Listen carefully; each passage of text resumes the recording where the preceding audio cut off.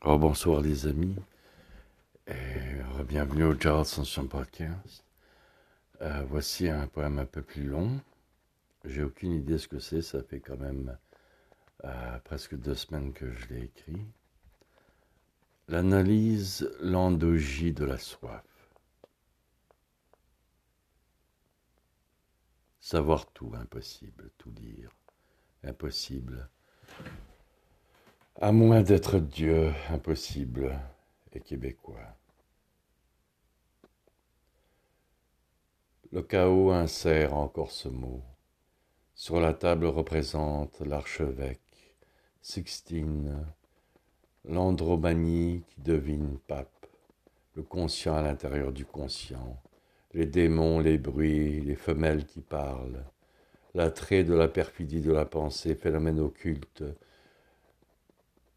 du cœur, du coq,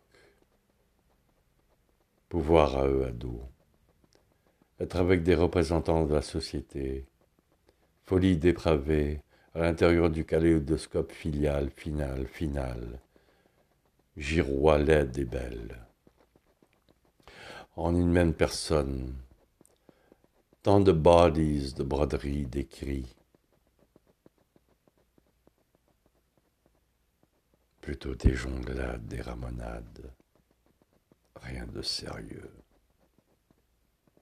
Sourire en coin, va vivre, va savoir, le savoir, les yeux fermés malades, où sont passés les clichés Verlaine, café monstre, Paris, Montréal, Kitega.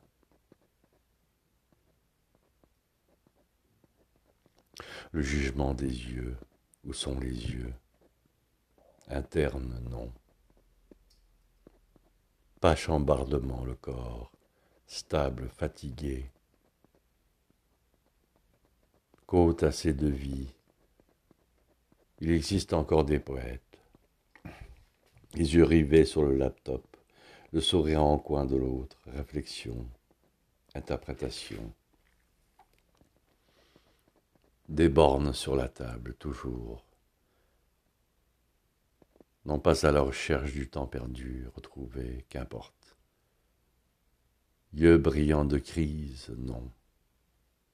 Nous, les chevaux étoilés. Qui est nous?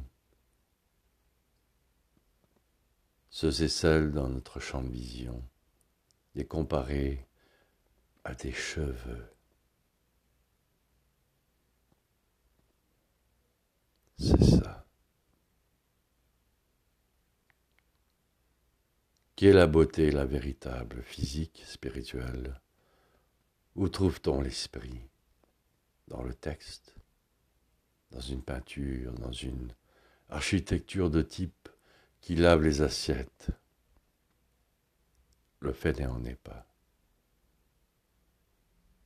Alors écrire dans l'action autour, se ficher des regards, se faire avaler par quelques livres.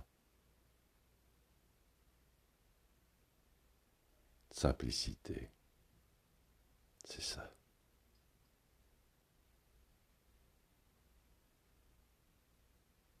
Merci beaucoup les amis, voilà le dernier de cette soirée. Inch'Allah, demain on se retrouve, d'habitude c'est le soir ici à Montréal, maintenant il est 18h43 vers ces heures-là.